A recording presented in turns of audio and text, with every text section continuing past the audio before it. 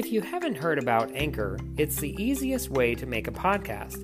Let me explain. It's free. There's creation tools that allow you to record and edit your podcast right from your phone or computer. Anchor will distribute your podcast for you, so you can be heard on Spotify, Apple Podcasts, Google Podcasts, and many more. You can make money from your podcast with no minimum listenership.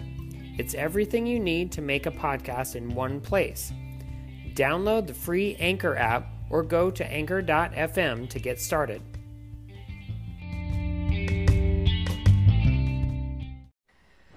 Today on Soundtrack Alley Spotlight, I've got Eric Woods with me as we continue our amazing coverage of Star Trek number 5, The Final Frontier.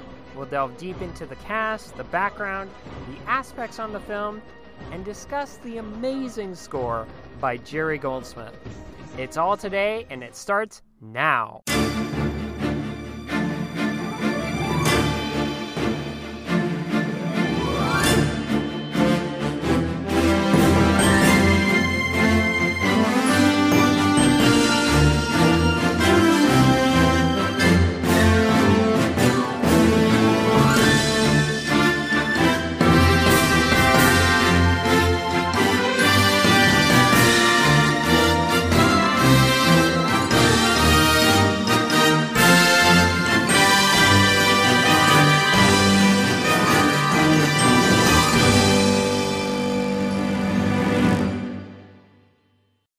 Hello, I'm Randy Andrews. I'm your host.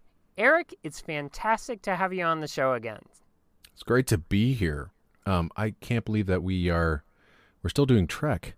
Yeah, we are. And I forgot that we did the other ones. So like 2, 3, and 4. Yeah. Yeah, see, you know what? We need to go back and do 1. Oh, yes. Because I recently revisited that for another show I was on. And I have so much to say about that. So much praise, just so much love for that movie. Just like I really love this movie too. Yeah, it has some great effects. Well, I mean production effects. Sure. For this movie, special effects not so much. Not so much. They had to cut a lot, so. Yeah. But let's get into some of the talk on like the cast and things like that. Sure. We can talk about. Okay, I know this is skipping toward the end of the movie, but George Murdoch, who played the god creature, he later played Admiral Hansen in Next Generation on Best of Both Worlds, Part 1 and 2. Did you know that?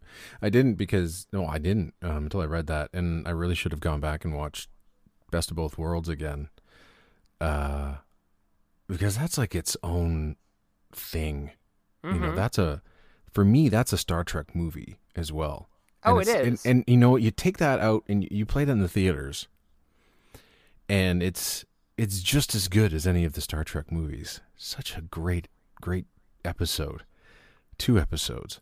So I'm not really familiar with the Admiral in that. Yeah, I don't remember him. I can't remember him either. But I thought he played a perfect, quote unquote god in this. The processing of his voice is really, really menacing, because I noticed that listening to and watching the movie last night. There's a real presence in the music and the sound effects, but the way that they processed his voice and the way it just kind of surrounds you, even if it's in the stereo field, because I was watching it in stereo last night instead of in surround sound downstairs, but it's just a really cool and menacing effect when it shouldn't be, but of course it should be. But when you first hear him, right, it's like, it's the voice of God, and you expect it to sound like that, but then you realize just how, menacing this man is, and I thought it was just so well done. And I mean, I love sound. I love mixing and creating sound effects and things of that sort for my own stuff. So I was really paying particular attention to that, and I've always enjoyed that part, and just the sound that they produced for God in this movie. Yeah. One of the things I was noticing was that when I first saw this, I thought the character Cybok was actually the same person that was playing the God figure. Sure. I mean, when I first saw it, and then I realized, oh, it's a different guy, right, that they picked. Yes. So, yeah. But that would almost make sense, I guess. I don't know. I mean, would you want to see your own image on I don't God's know. It face? would kind of unnerve you. Yeah, right. Like, what? Yeah. I'm God. So. But then, you think about the reactions of our three main Star Trek people, Kirk, Spock, and McCoy in this film. And they joined together throughout the whole movie. And we're going to go back to the beginning of the movie, because one of the things that I really appreciate is, even though it's mainly a stuntman going up right. El Capitan, Yes. but you see William Shatner on, like, it's like a set that Yep. he's on, like part of it, but you see the face of El Capitan in the background Right. of what he's supposed to be climbing. Yeah. And I that kind recognize of that too. throws you off. Yeah. But it's like, I saw a documentary called Free Solo. I don't know if you saw it. You know what? I have it, and I really Okay. have to, like, we got so many movies we need to watch, and that's one I have to get to, and I heard it's amazing. Oh, it is. I saw it at the Alamo Draft House. Oh, wow. And it was fantastic. There was hardly anyone in the theater, and I just watched it, and I was like, this is amazing. This is so good. And seeing it in the theater, made that impact so much stronger of the journey that he took to actually climb it. It took him like 3.5 hours to climb it. Yeah. But, I mean, at one point, he even left the project and came back to it. Yeah.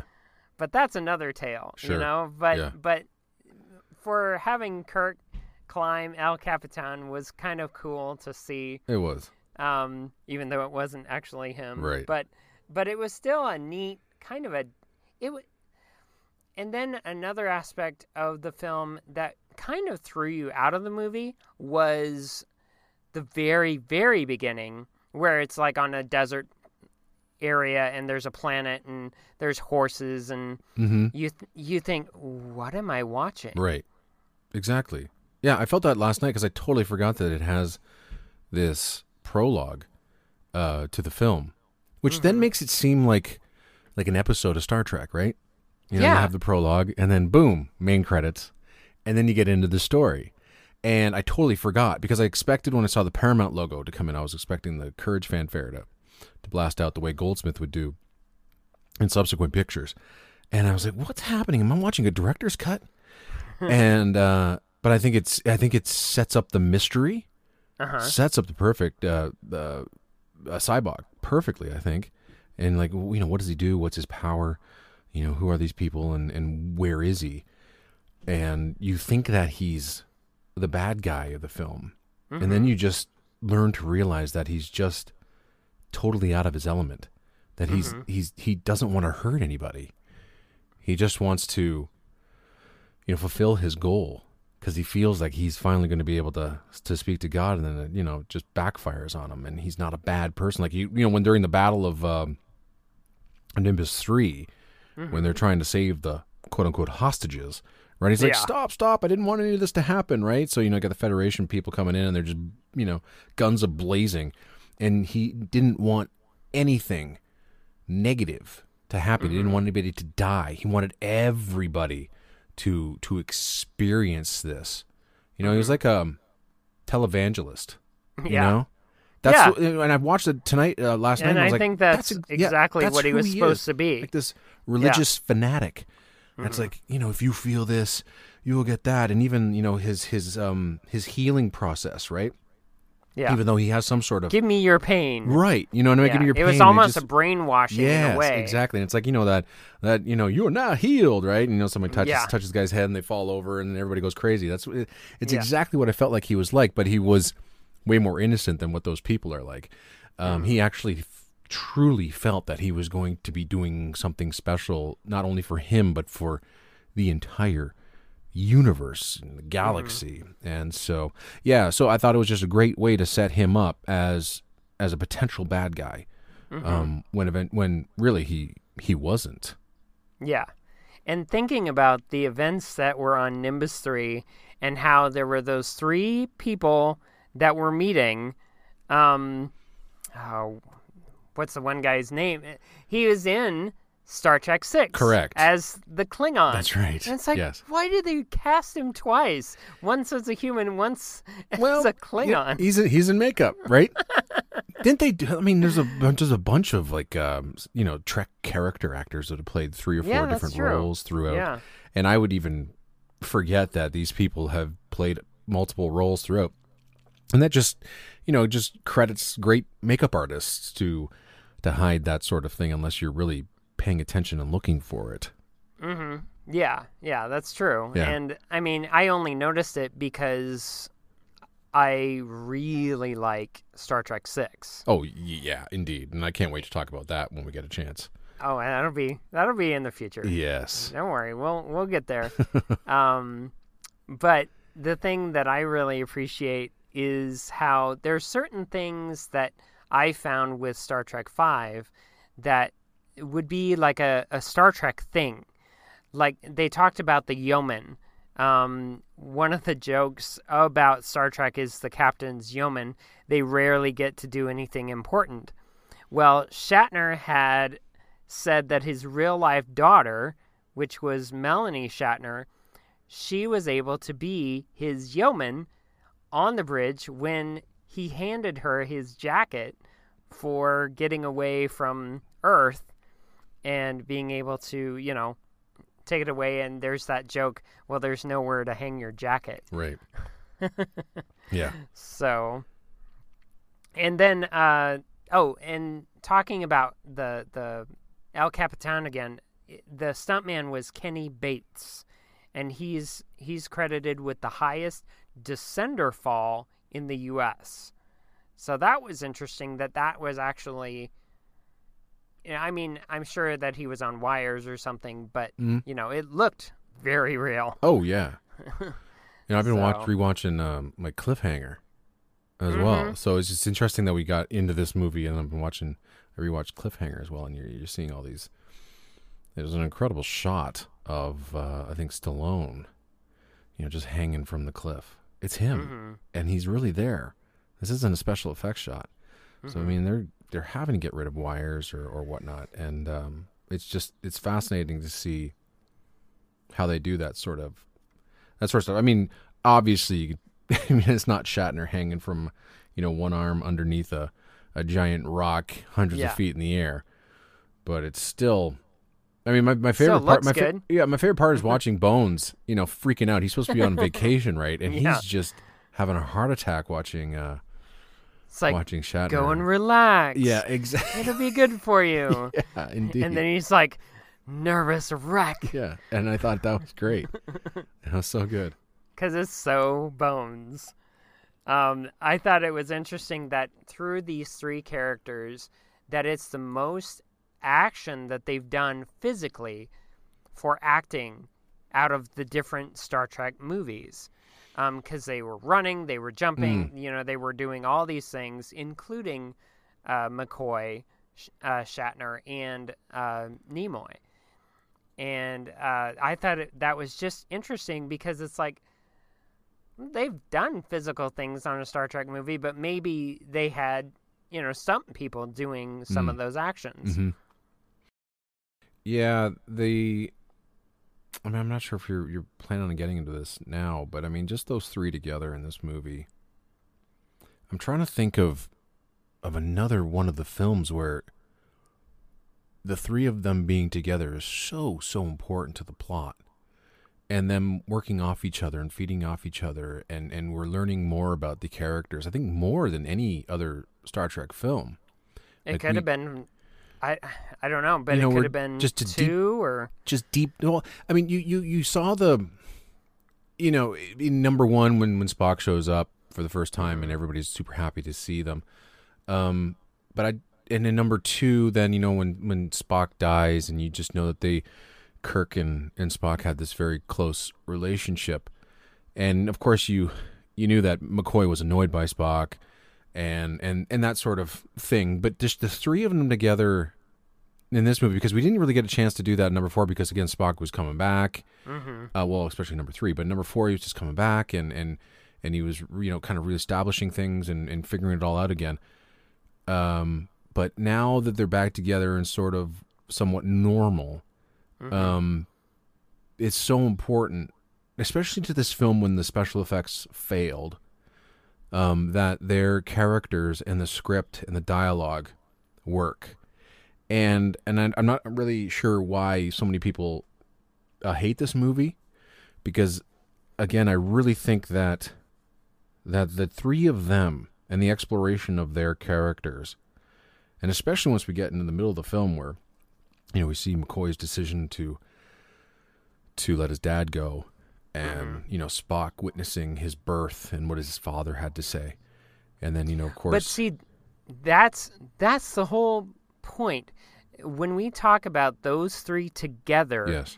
I think one of the key moments was that Gene Roddenberry agreed with Shatner about these three characters should not be split up. Right. Like, originally, they had that Spock was going to go with Sybok. And Nimoy was like, nope, these three, they stick together. They're so bonded together that they will never betray one another. Right.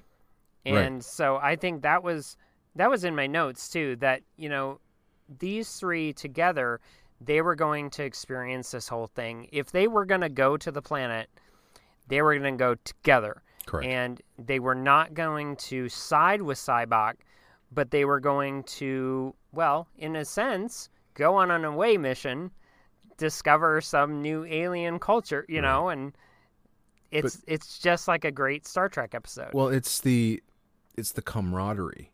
And the key to this movie is that middle portion, right, where Sybok is finally showing what his powers are and how he's going to free them from pain, and you can see McCoy easily like, yep, I understand what you're doing now. And then even Spock. Now, Spock doesn't say anything, right? He sees the memory, walks away, and you could just feel that it's just toying with him, as to what to do. And Sybok thinks that Spock is now on his side and asks him to come, and he doesn't. And that's where it's like, these are three best friends, and even McCoy's like, well, I guess I'm sticking around. And he probably would be the one to kind of go off on his own. Yeah. But he just but then he understands, you know what? The three of them together make them the strongest, and without them all being together, they really aren't nothing. The ship can't function, and they need each other. And exactly. It just all comes out in that scene. And for those that have dismissed this movie blindly, need to go back and really examine just the characters, the script, and the dialogue. Again, get away from the action sequences and the special effects, the poor special effects. The thing was that, they had the writer's strike. That's why they had to cut that movie. And Shatner got screwed. And I just wish he could go back and fix the special effects, so then the people can just pay attention to this movie without going, oh, that shot sucks and whatever. There's just so much more to this film. And it's really crazy that people just dismiss it. Because, again, I'm trying to think of any other movie where this is where the characters themselves, it's the most important aspect, and it's the most exploration done. And the fact is that there's even things that have happened in the past that then come back into, like, Shatner knew, the introduction of the Klingons was such a brilliant device because of his hatred towards them. And we see that resolve in Star Trek VI, but we sort of see him kind of like flipping a bit at the end of this movie because, again, he thought he was going to die, which I think, again, is just a magnificent sequence when he sees that bird of prey, right? and the gun's pointed at him, and it's like, he's done. He's done. And then all of a sudden he gets that apology, and now he's like, wait, what? What's happening here? Yeah. He thought he was captured. He thought he was going to die. And then all of a sudden it's like, boom, he's getting... Let me present our gunner. Right? Yeah, and then now it's all of a sudden, wait, Klingons, Federation working together. And that, then comes to fruition in Star Trek 6. Yeah. And of course his hatred of the Klingons due to them, killing his son in Star Trek 3. And I just like that how that continuity stays, and that's part of his character. Mm-hmm. And then again, going back to that part where he doesn't want to erase his pain, because that's what makes him like, I need my pain. He needs his pain. Yeah. And so, and then, going back, there's so many great jokes about immortality. And the fact, Spock. Yeah, Spock is, essentially immortal as a joke. It's like, well, I've died before, and that was in Star Trek 6, Right. And it's just, even the humor's, I think the humor's great. The writing is great. I think Shatner just got so screwed. Even the cinematography is magnificent. I think we'll talk about that later when we talk about one of the cues here. There's so many great shots in this movie. It really looks good. But yeah, except for the effects. Except for the effects. It's like, man, poor Shatner really got messed up in this one. But I love this movie. Yeah, it's really good. One thing that I noticed, and when I had looked at my notes before watching the movie, and I noticed certain aspects of like the backgrounds, the sets.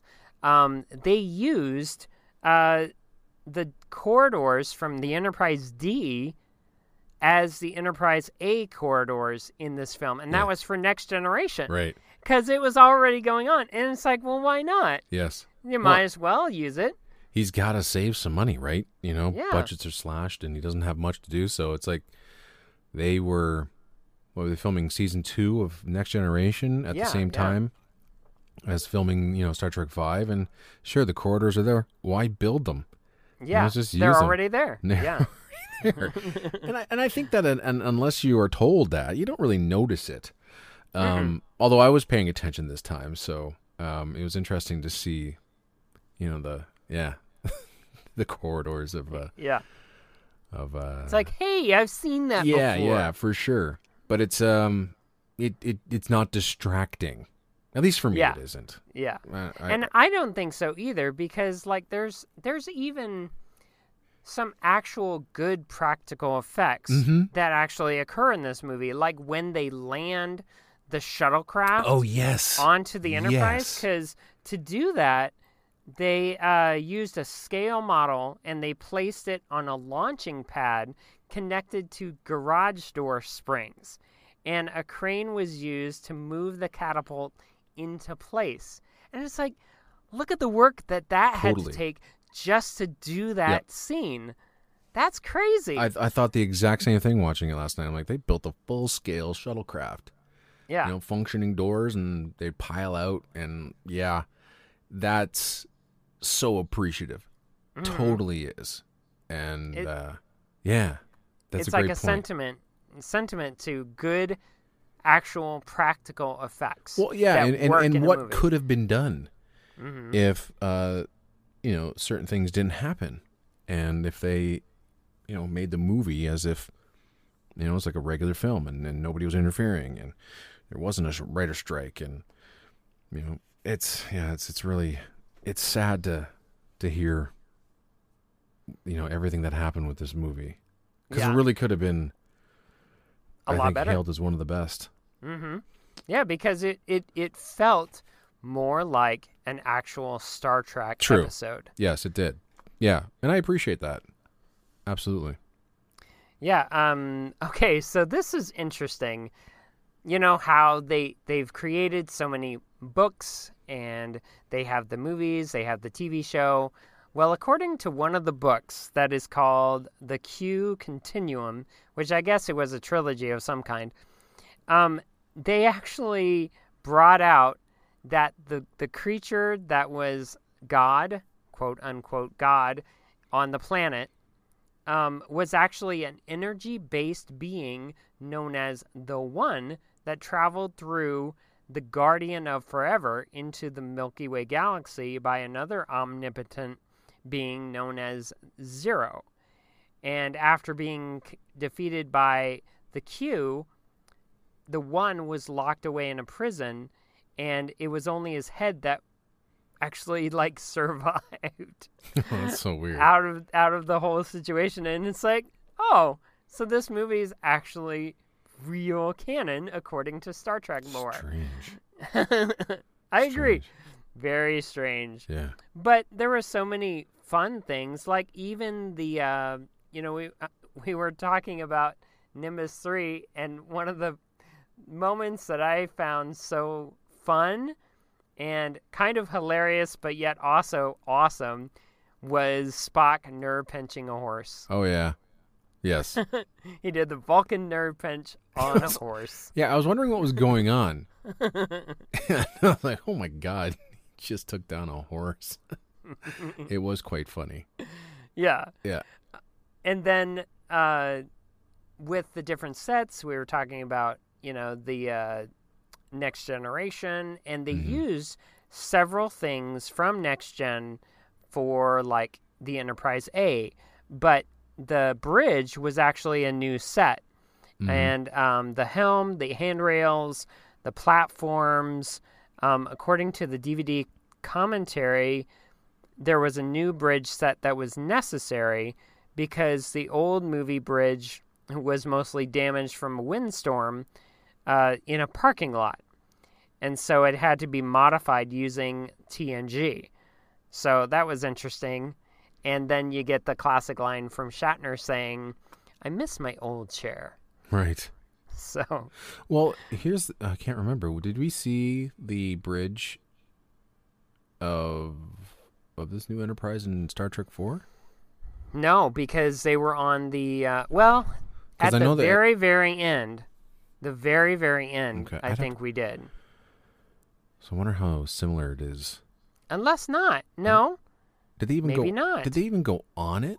That's what I'm trying to figure out. Is this the first time? No, they've already been on it, but it's in a state of disarray.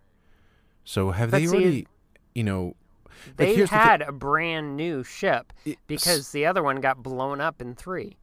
Right. So this brand new one, again, we see the reveal at the end of Star Trek 4, and I can't remember where they actually got on it or not, and I think they did. Yeah. But I can't remember what the bridge looks like. I think they said, let's see what she's got. I guess, yeah. So I'm wondering whether that, I wish I had seen 4 again, whether that bridge is similar to the Star Trek 5 bridge. And, what's the timeline here? Did they just take it for a quick spin and they come back, then they went on shore leave because of all the crap that happened to them in Star Trek 2, 3, and 4? And then, the ship is, it doesn't seem like it's ready to go. Yeah. Or something had happened. And this could have happened, right after. That's what I'm thinking. They had to recover. They had to recover from the time travel and dealing with water and the damage to the Earth and, Yeah. So I'm wondering what the timeline, how long between, how much time. I didn't look that up. Yeah. I did not look that up. I should have, but I didn't. I'm just wondering, why is the ship that's what I was just wondering. It's a brand new. I guess these problems are, well, whatever. I just think it's a great plot device. Yeah, because it adds more. It's more threatening. There's more danger when you can't, simply beam out of somewhere, and you can't Well, I guess they could jump into warp, but it's still broken. Things have to be done, and things aren't working correctly. And I just love that little added twist to the plot of the film. Adds a sense of humor as well.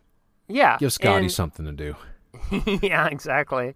And I think that it was interesting that, even with the Enterprise not working, they had to use shuttlecrafts. They had to use other means instead of the transporter. Yes. Well, for instance, because of the writer's strike, because they had to cut costs. Maybe they didn't have the budget for the transporter effect.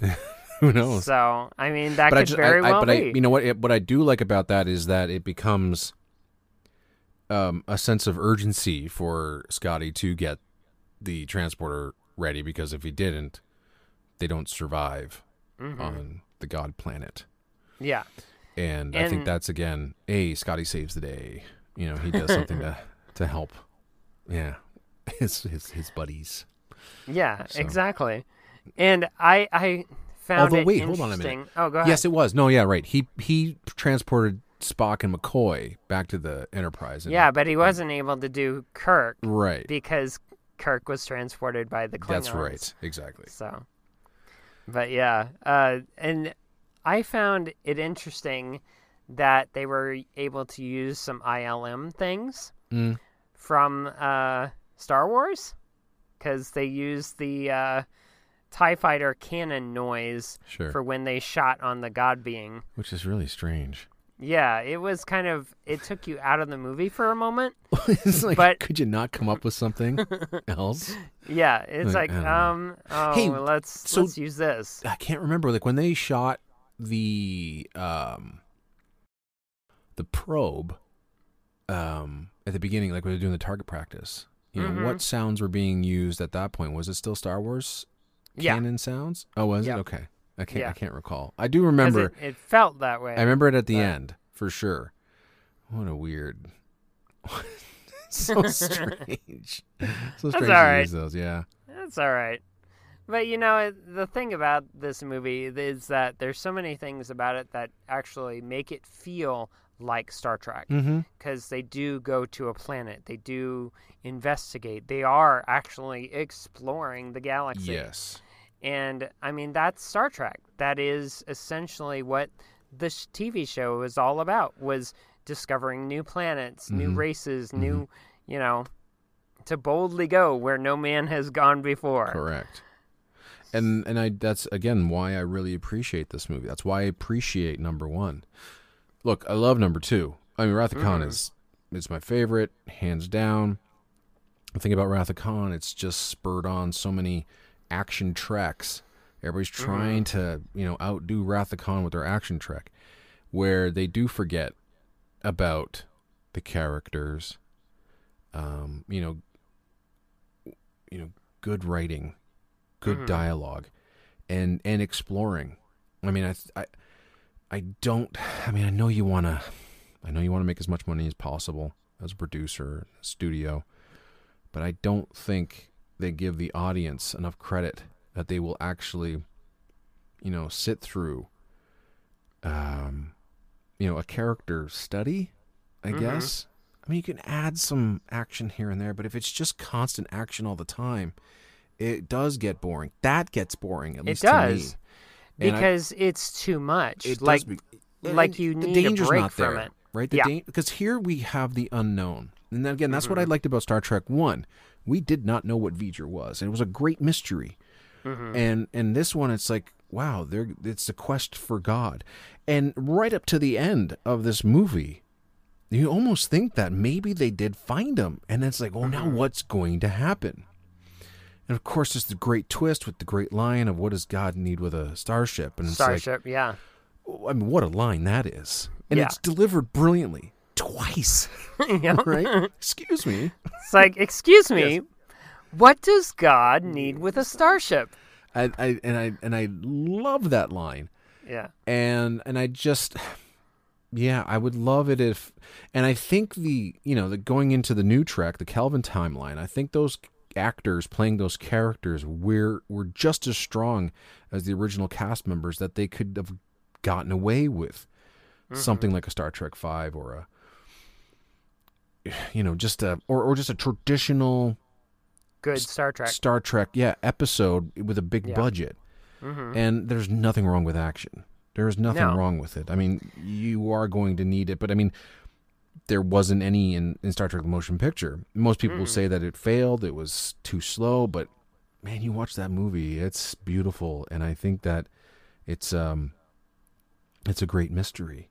And and it just kept me on the edge of my seat, and even just the sheer spectacle of it, just watching the art on screen, and that's what was missing in 5.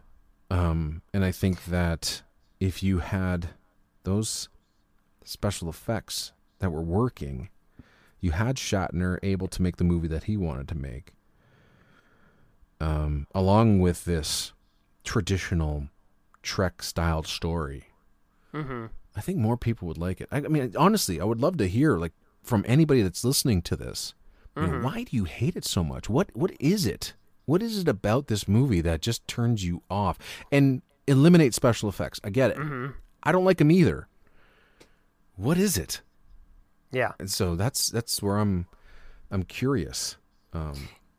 Yeah, and okay, so we've really delved deep into like why this movie is so good. Yeah. And it's like it also has that testament of good music scoring, Totally. which is Jerry Goldsmith. And I mean, Jerry Goldsmith was already a veteran of Star Trek. Mm-hmm. Like he did Star Trek the Motion Picture. He was already established as a good Trek composer, and I think this was perfect for him too, because he didn't want to accentuate the film's comedy with music. Mm-hmm. He felt that it would take it to a point of silliness, and so he focused on the Shakari planet as his most difficult task in scoring the film, which made total sense. I agree. And I love that comment about the comedy. He does play it twice, Mm-hmm. I think, but they're just so dead on. And I can see why he didn't want to. I mean, that was, I think, the big problem with Star Trek 4 and Rosamund's score, especially during the action sequences in that movie. You know, the hospital chase, it's very silly, and it accentuates how silly it is, and it shouldn't have been that. You know, when a lot of these, you look at some comedies where if the music's playing it straight, that adds much more to the film, I think, than just playing to the comedy. I mean, you don't want to have a Carl Starling type of score, although I think that one of Goldsmith's comments was that, and I think it was during the which was it? What sequence was it? The shuttlecraft returning to the Enterprise with the Klingons kind of hot on their tail. Yeah. There was a Carl Starling type of sequence, more moment, and I think he even mentioned that on the scoring stage. Okay. But there was a brilliant piece of just comedy to just break up the action a bit. Mm-hmm. And he didn't play it too silly. It was just perfect. It was really perfect, and it just matched the way I think Kirk delivered the line. I think it was talking about Plan B? Plan B. Or something like that. Yep. And Goldsmith played that bit of comedy just perfectly. But then just ramped it up and got back into the action. So I do like that. Plan B? Yeah, I like that he played it straight. And again, I love the comedy in this. I don't know if any of the jokes felt dead. I don't think they were forced. I think it was genuine good comedy. With the exception of maybe Scotty hitting his head on but I think that was funny too. Yeah. You know, it's and I remember seeing that in the trailer, and I don't know what movie I was watching it, but we were at the theater, and that portion happened, and people erupted. They thought that was hilarious. Mm-hmm. And I thought it was just it's a very funny joke.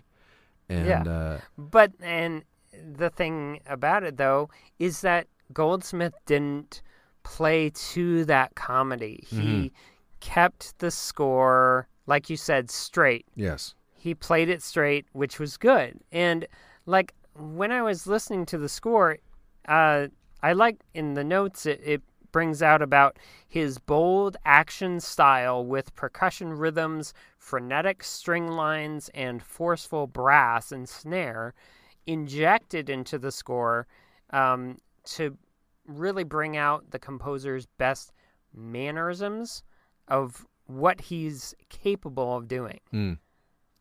Yeah, he pushes scenes forward.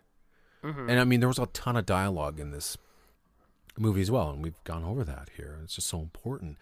And I was really paying attention to some of the dialogue writing. It's tough to do, to underscore maybe certain things that aren't said in the dialogue or things that are implied, and to make that come across in the music. And Goldsmith did it masterfully. And that's where you don't want wall-to-wall music, and especially music under dialogue. You really want to have a reason for scoring dialogue. Yeah. And when Goldsmith came in to this film, and when you hear him scoring dialogue, that's when your ears perk up, and you're like, "Oh, this is important. It's not just fluff. There's a reason behind it." And I find that, some scores, again, are just wallpaper, and there's no reason behind the music other than to just kind of fill space. It's background. It is total background. It's just wallpaper for some unknown reason. And all composers have done that. And some of it's noise. Oh, it's just, and some of, well, you know what, I can even say it's like one of the greatest composers ever, John Williams. I mean, you listen to some of the dialogue stuff that he wrote in The Phantom Menace. That score is fantastic, but holy smokes, some of the Coruscant stuff that he wrote, it's like, why? It's meandering. There's really no point to it. And so, however, with this score, especially, and listening to it back on album as well, man, there's not a wasted note at all. Even the stuff that got cut out. Goldsmith had a purpose. He had a purpose on this one, and like you said, he paid so much attention to the story and to the characters, and creating the perfect Shakari theme. It's you can tell that this one was just not he cared about it. He definitely cared about it. Yeah, and one thing I was thinking about with the way he brings out music, his like in my notes, I pointed out, to me, a muscular energy of several scenes. Totally. And there was a touch of swashbuckling atmosphere for a spirit of exploration. It returned to an earnest score, and two of the cues that really are interesting is a tall ship and then plot course. And it's like an optimistic reintroduction of the starship, of the Enterprise. And it's so memorable because you really get the feeling, yes, we're back at the helm. We're on the Enterprise. Yeah, I think just to add to that, I agree completely, 100% with what you had to say.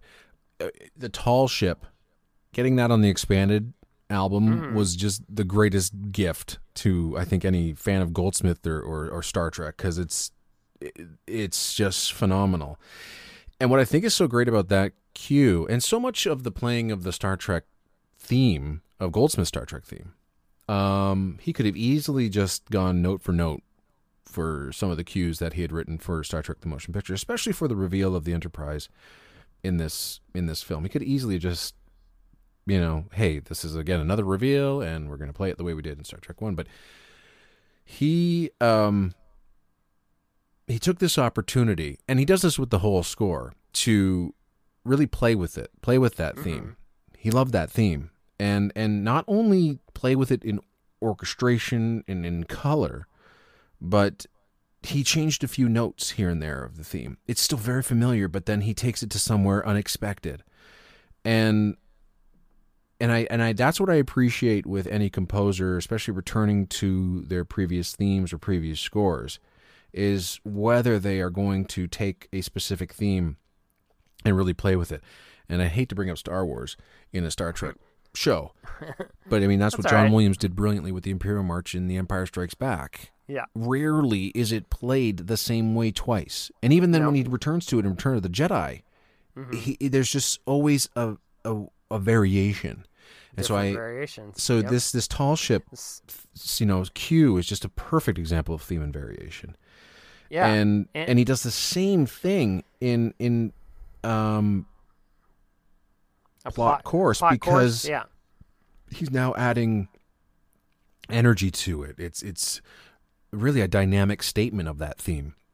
And I love that. And I'm going to stay in Trek. That's what Giacchino did really well with his score to Star Trek Beyond. He really picked apart his own theme and was able to play sections here, play sections there, and really play around with it and have some fun with it and really make it different instead of it staying stagnant and overly familiar, as in, hey, that's the exact same cue written here. So that's what I love about this score. And even the Klingon music, just goes through. Yeah, and we'll get into that a little bit. So that's what I really love about Goldsmith here. He cared. He really cared. Yeah. And I think Shatner really appreciated Goldsmith, and that's why he brought him back and let him do what he does best. Yeah, so now let's play those two cues, A Tall Ship and Plot Course.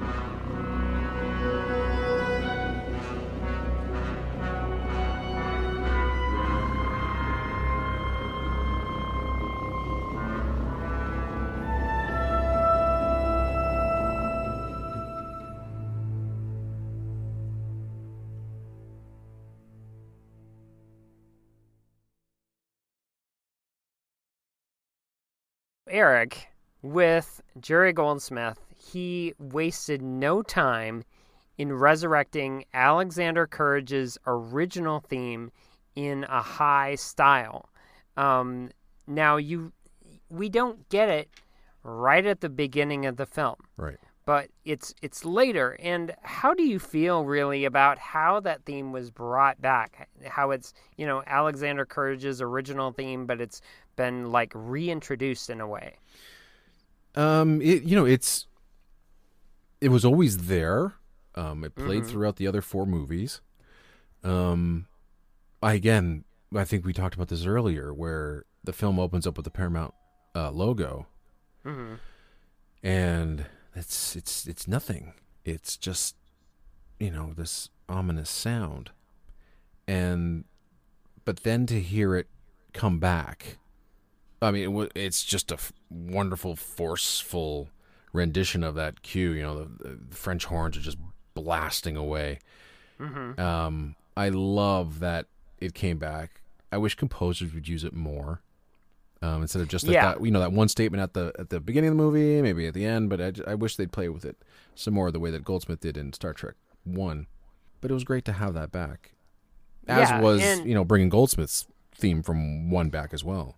Exactly. And one thing that I really noted was how the cue, it's called Without Help. And it's so memorable because Goldsmith reinserts that Klingon theme, like we were talking about, that, it's that subsequent music that really shines. It almost seems like it was directly inserted from the motion picture in a way, but he used it differently. For sure. He wove it. No, and I think that out of all the all the new themes, I think it's great to hear him play around with the Klingon theme, because he didn't get to do that at all in Star Trek 1.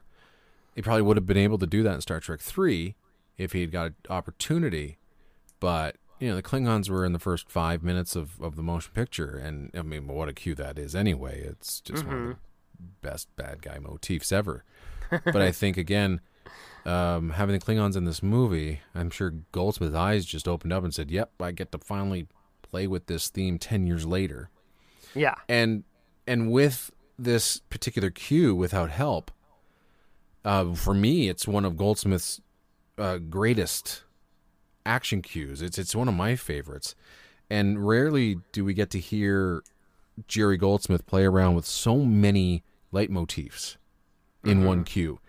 And because usually, Goldsmith will write a theme, might write a sub-theme, and that's all you get for a film. But, you got Sybok's theme in this, you got the Star Trek theme in this, you got the Klingons theme in this.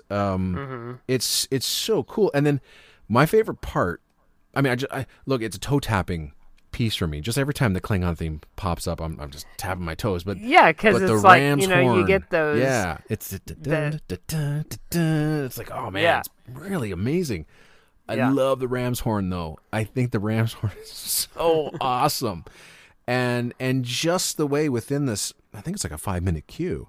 There's just so much happening, and rarely do you hear Goldsmith just kind of turn on a dime and introduce a theme, and now the next theme, and now this theme, and it rarely happens. And he was so very skillful at it that I kind of wish he did more of it. And he probably did, and I can't think of any examples right now, and no doubt he did. But I mean, just this part, it was one of my favorite cues when I finally got the album, the original album. I played it to death. Just because it sounds so good too. Bruce Botnick's recording is excellent, and it's got a great mix in the movie too. Yeah. Shatner loved the music, so you can just tell this score is front and center. And it's just great that it gets the exposure that this score gets. Yeah, and one thing that I really noted was that there's like these bits of brass and what was I looking for? There was something in it, wood blocks Totally. And plunked strings that were used for this very cue. Yes. And that's what really was kind of cool. Oh, and it takes you back to Planet of the Apes, or oh god, there's another one where you use mixing bowls and things of that sort. And the name of the film is slipping my mind. Goldsmith was always experimenting. It could have been Explorers, because he did explorers. Yeah, no, there was this other film, I think in the 1970s. I can't remember the name, and I'm sure someone's going to let me know. I loved Goldsmith's experimentation. It didn't take away from his strengths, but it always added an extra color without just being experimental for the sake of being experimental. It really, his experiments always fit the story and never took away from it, whether it's electronic or percussion or whatever. But he always had that symphonic backing as well, which I really appreciated. So it was always fascinating to hear a new Goldsmith score and what that new thing he was going to inject into his scores. That always kept his music interesting. Yeah, so let's go ahead and play that cue of Without Help, because it really highlights that Klingon theme. Yeah, indeed.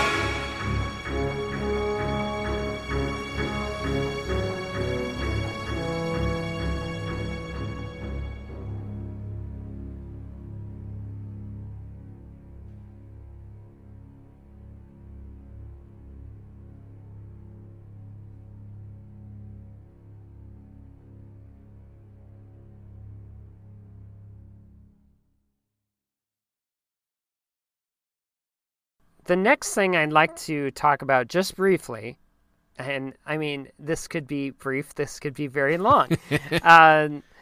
A less heralded returning theme is the optimism of the later half of Raid on Paradise. And this minute of material incorporates the title theme, but it accompanies it with the motif that Goldsmith wrote for Spock's arrival in the motion picture, giving second life to one of the several cues that the composer wrote for the earlier film, but then it had been rejected. What do you think? I didn't know that. I should probably read the liner notes a little bit more closely. But I love this theme as well. I mean, we were talking earlier about, his use of percussion and I don't think we ever got into the way Goldsmith scores action. And he always uses, odd meters and strange rhythms, and it just really pushes, I think we talked about, pushing a scene forward. There's always constant momentum. We're talking about Klingon theme, it's just, toe tapping and just keeps on going. There's reason behind it. There's momentum. There's his snappiness to his action. And then the first part of this cue is action. But again, it introduces this interesting percussive sounds, these otherworldly percussive sounds, and synthesizers and things of that sort. So, very, very colorful writing. Well, and Goldsmith is so well known to do these unique types of scores, like a Total Recall, or well, I mean, things like that. You know, it's like you get like some metal sounds, with that score. Sure. And with this one, even you do. Well, and that's what, again, he's complimenting. He's saying something about the music, about the film, or about the specific scene, and the wildness of these characters as they invade Nimbus 3. They're not sophisticated, right? His followers, they're on horseback. It's not sci-fi, right? So it's more like a Western. Yeah, indeed. And so that's what he's injecting into this cue. And like I said, just an amazing sense of rhythm and motion. And, when that cue just pops up, I mean, you can almost take a scene of someone walking and make it seem like it's exciting when you, inject Goldsmith's action music. And so, really another amazing example of Goldsmith's genius action writing. But even, there's even another great example of him just, again, flipping tone on a dime, because the action doesn't last long. And then it just kind of all of a sudden turns into, a shot of, and I think this goes into the repurposed shot from Star Trek IV, right? You get this. Yes. Right. Yep, so now we have this intercutting. They had to repurpose some of these things. Yeah. So we've gone from this attack on Nimbus 3 to this repurposed shot from Star Trek IV of the reveal of the Enterprise. And so you're going from this crazy action music to the elegance of Goldsmith's Star Trek theme, and adding warmth, and really, that's a good word for this cue, especially for the Star Trek theme portion. Always felt like the return of his theme was like having a warm blanket wrapped around you, especially in this part. Goldsmith understood that the Enterprise was a character, is a character on its own. And so when you see it, it's like seeing the Millennium Falcon in Star Wars. It's its own character, and you can get nostalgic, and by adding, a specific theme that goes along with that particular vehicle, it's wonderful scoring. I think a good example of that, and here we go again, talking about Star Wars when it's a Star Trek film. Blasphemy. But Solo. Yeah. With the reveal of the Millennium Falcon. Yes. I mean, it was perfect. John Powell did a perfect job. Totally. With that scene. And I think all the composers... And Jerry Goldsmith does that. And I think all the composers, if I'm, doing these special reveals of the Enterprise within their films, from Goldsmith to Horner to even Rosamund to Giacchino, seeing the Enterprise is always something special. And they always do something special with its first showing in a film. And I love that. I love that they understand that this vehicle, this ship, this starship is so important. Yeah. And that's great. Yeah. Well, let's play that cue, Raid on Paradise.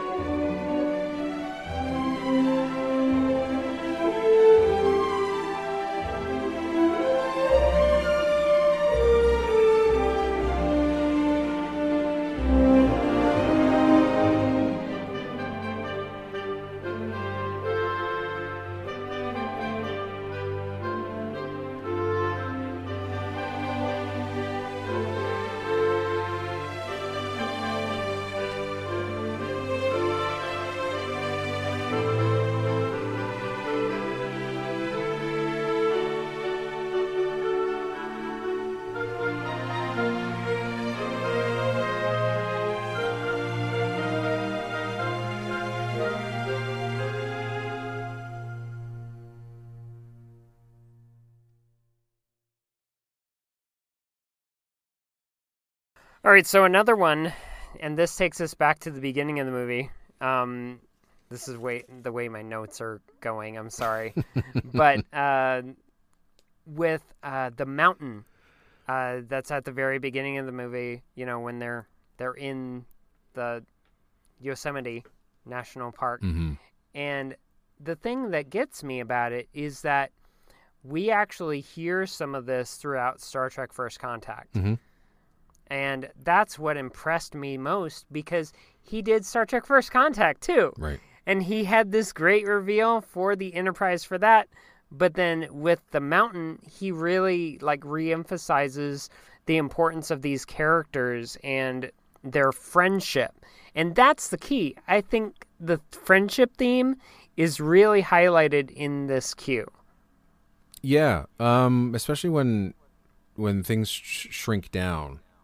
And you have the three of the characters together. It goes from this expansive, Copland-esque theme to just something smaller and more intimate.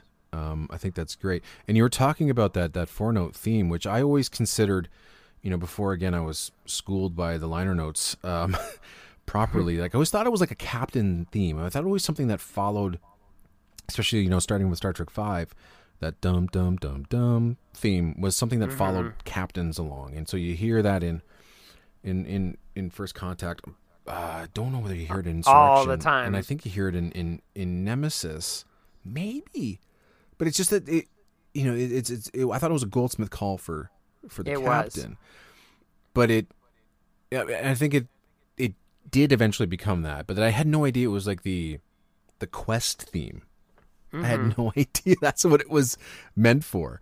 And so I found that really fascinating, and I always love that that aspect of the score. And I mean, yeah, the theme that he wrote for The Mountain, just this singular theme for this one scene. It's one of the most beautiful things Goldsmith has ever written, and again, it's just a testament to his strength as a melodic and lyrical writer. I mean, I know there's certain composers out there that's like, hey, they have a great gift for melody, and you know, Goldsmith's always known for odd meters and writing music in an odd way, but man, could he ever churn out a theme. Yeah, and he really could. It's just it's so impressive that if you go through his filmography, I mean, it was always important to him to create a theme. Just give that film its own identity, and he did it time and time again. And while you know, this mountain cue, I don't think it pops up anywhere else. It might come up in maybe a variation somewhere, but it's just like it's its own thing. And this is it. And I would love to have heard it during the end credits. I think, I mean, we'll get into that just briefly. But I just think the mountain is like you listen, you're like, where did this come from? And you're right. It's change to something smaller.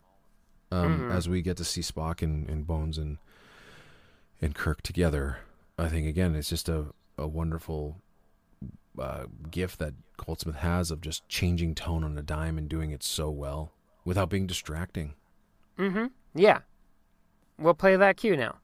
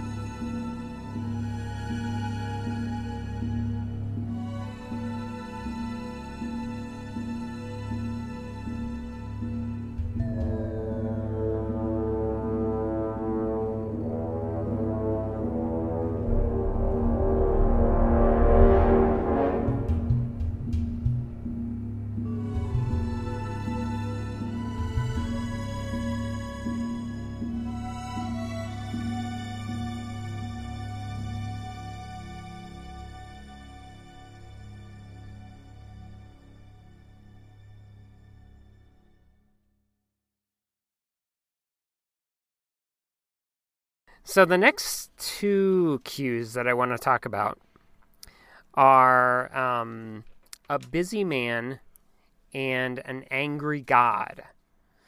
Um, what do you think of with these two? And we know this is where the major part of the actual like exploring and not really action, but more mystery, adversity, going into something that's unknown, a quest for inner demons.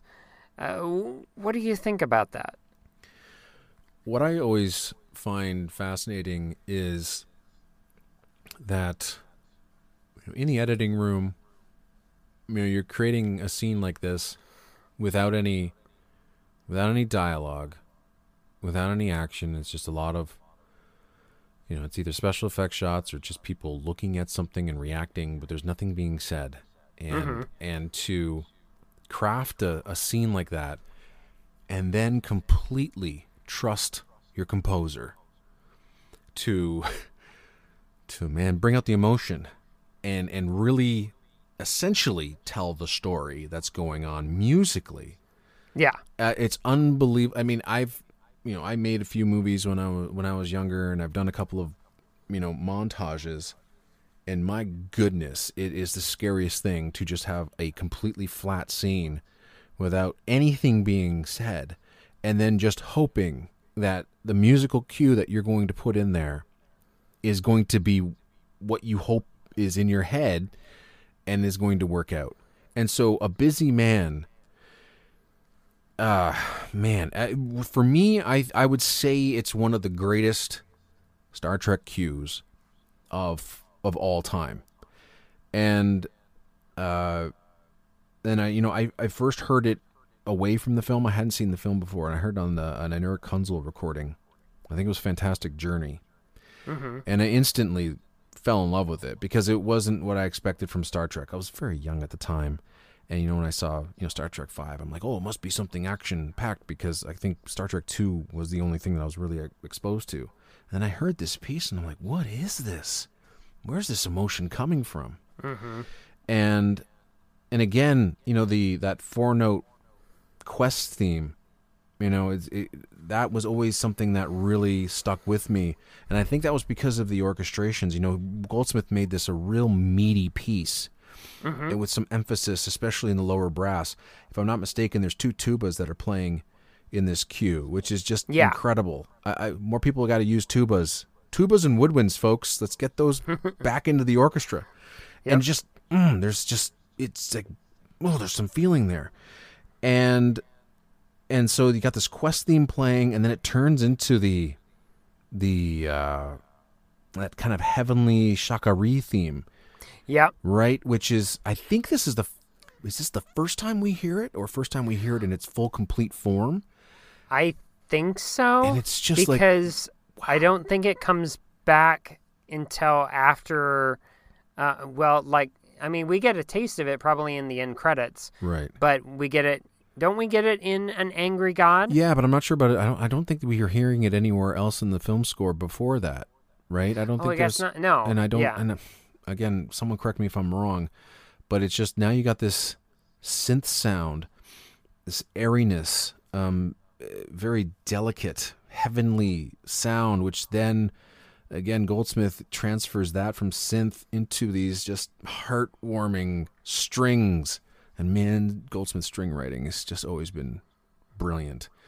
And so, and the best part about this cue, though, and you don't really pick it up until you've seen the movie, and again, we're going back to the cinematography. So this is what I was talking about the cinematography, and I'm going to talk about this piece of music. There's a shot near the end where it's a wide shot of the bridge, and then Shatner will push the camera in past everybody, and you're like, where is he going? And he's going towards a small monitor, which then shows the display of the Klingon ship, the bird of prey, like it's in the vicinity. Yeah. And Goldsmith, amongst all this beauty, interjects the Klingon theme. in more of a major mode, but you still feel the sense of danger. And it's like, oh my God, the counterpoint. Nobody else sees it. Nobody else sees it. And that's important, right? Yeah. Because this is the important aspect of film composing. With your music, you're going to be telling people the things that they cannot see or feel, right? Yep. And yeah, sure, they can see that that bird of prey there, right? But it's just adding the music just makes it a little bit more threatening underneath this scene of beauty and awe and wonder. And that's another thing about this is it's such a there's so much that can represent awe, right? You can bring in your 100-piece orchestra with choir and just make it huge. But Goldsmith pretty much strips it down. And with his delicate writing and his orchestrations, you still get that sense of awe of now you're going to possibly Eden and seeing God for the first time, right? It could have been something huge like the way he introduced the Second Coming in The Omen 3, big orchestra, big choir. But here he just strips it down a bit. And there's so much going on. There's so much storytelling being done with the music. Again, going back to your initial edit as a director and editor, you're hoping that your montage is going to work because you're essentially handing that to your composer and hoping that he's good enough to make it all work. And my goodness, Goldsmith made it all work. Like I said, one of the best Star Trek cues of all time. All right, so we've talked about a busy man. What about an angry god? I just quickly wanted to say something about it. It's, we were talking again about shifts of tone in this score. And again, Goldsmith during the angry god sequence is really kind of pulling your tail a bit because everybody that's there, Spock, McCoy, Kirk, and Sybok, think this is God. And of course, there's one little thing that, God says, bring the starship closer.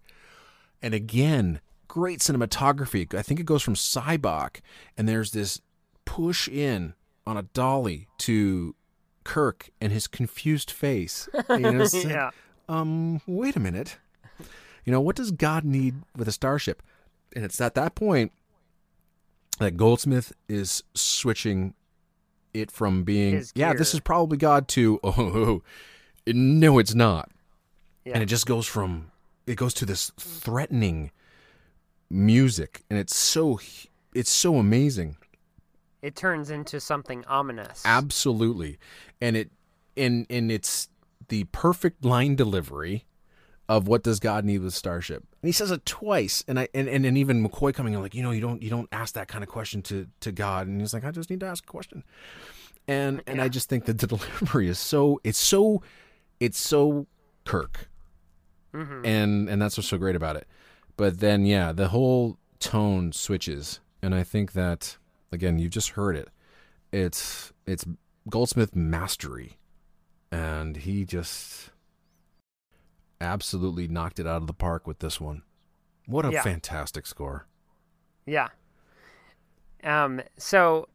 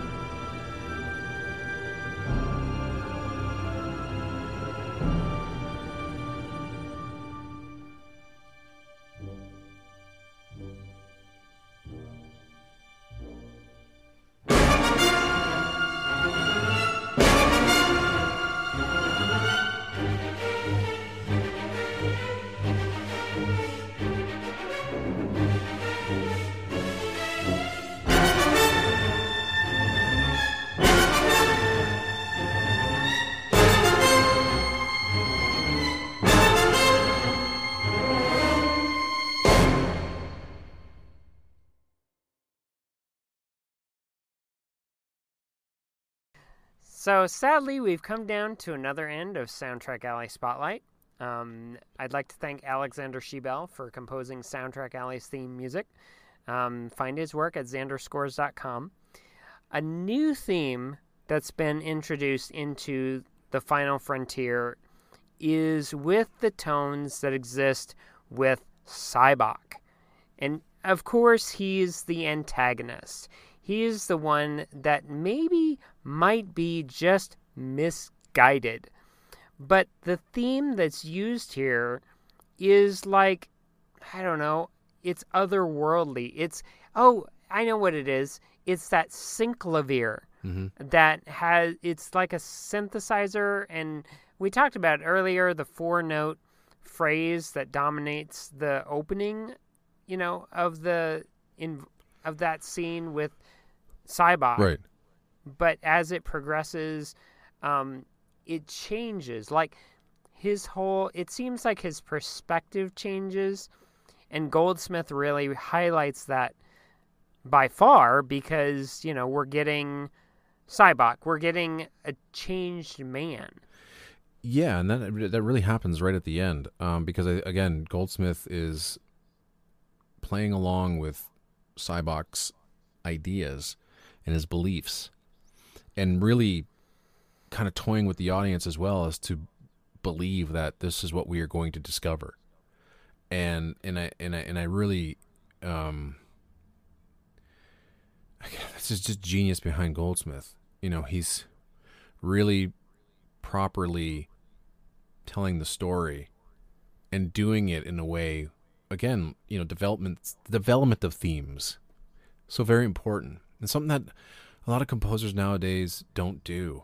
And developing the theme musically with the character. Mm-hmm. And even, as we see, the Sybok with our three main characters as well, who are now confused. They don't know what is happening. So Goldsmith's playing towards Sybok and his beliefs rather than what Kirk and McCoy and Spock believe. And I really love that about this score.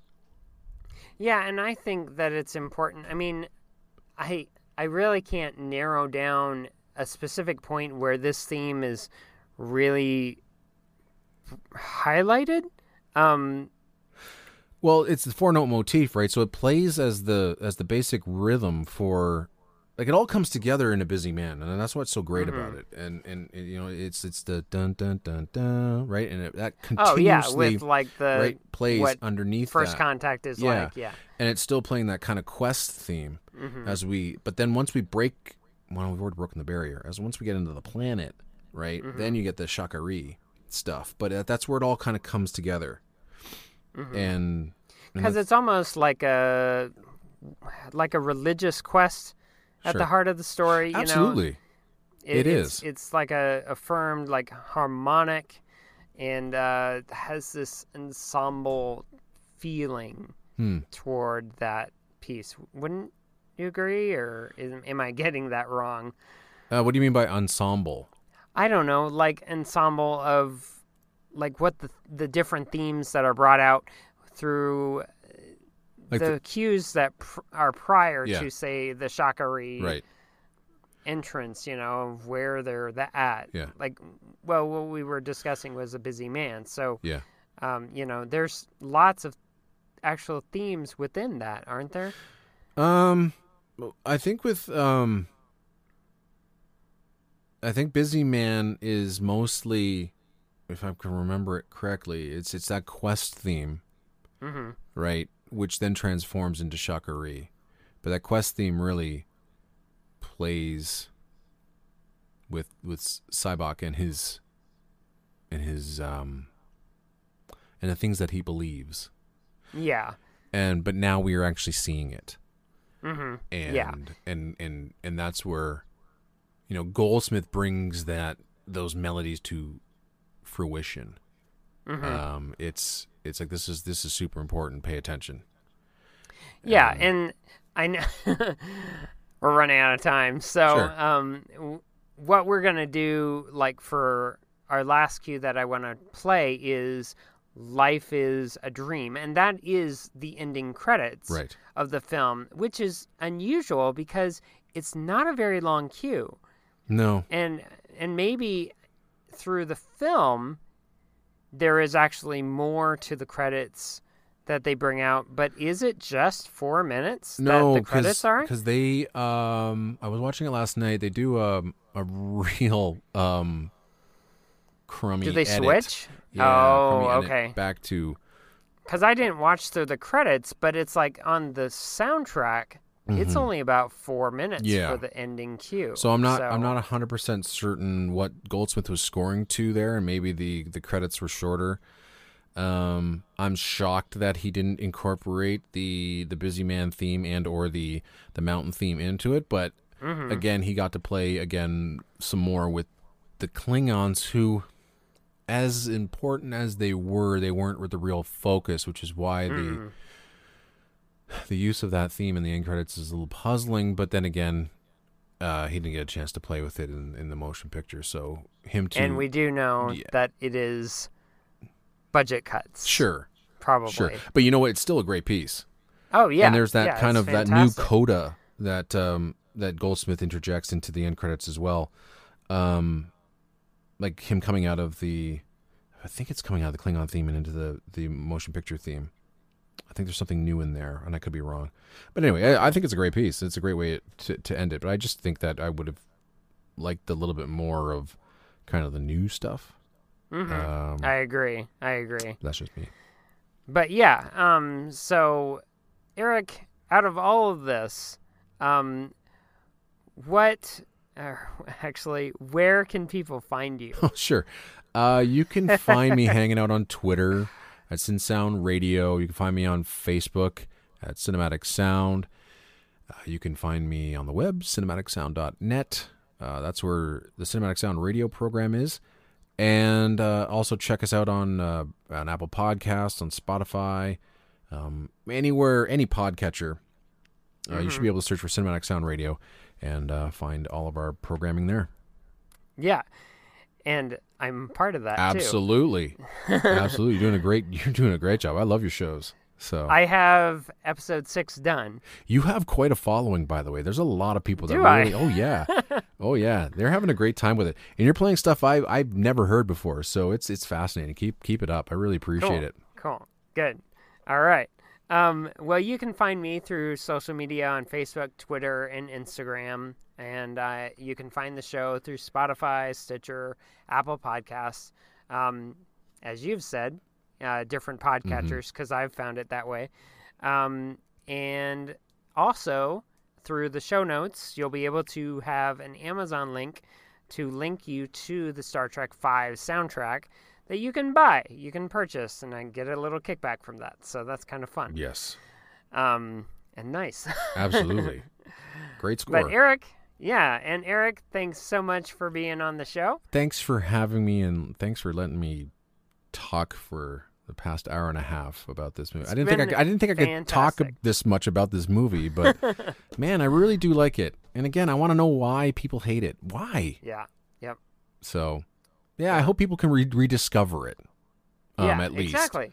The score's fantastic, but just go back and look watch at the it movie. Like a different different viewpoint. Yes. Instead of looking at the effects, like the special effects, but look at like the production, the characters. Indeed. And, that's the strength. The script, the acting, and the dialogue. I think it's smart. I think it's witty. I think it's great. It makes for a great Star Trek episode. Yeah, it does. Exactly. So go check it out again. Yeah. And so until next time, happy listening.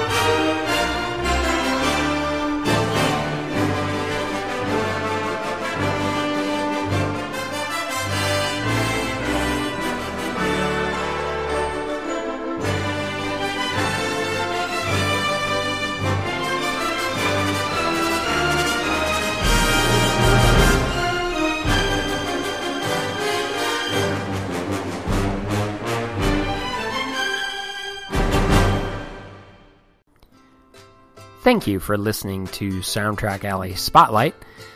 I hope you've enjoyed it, and if you're on iTunes, please rate and review the show. It really helps Soundtrack Alley Spotlight get noticed. Thanks.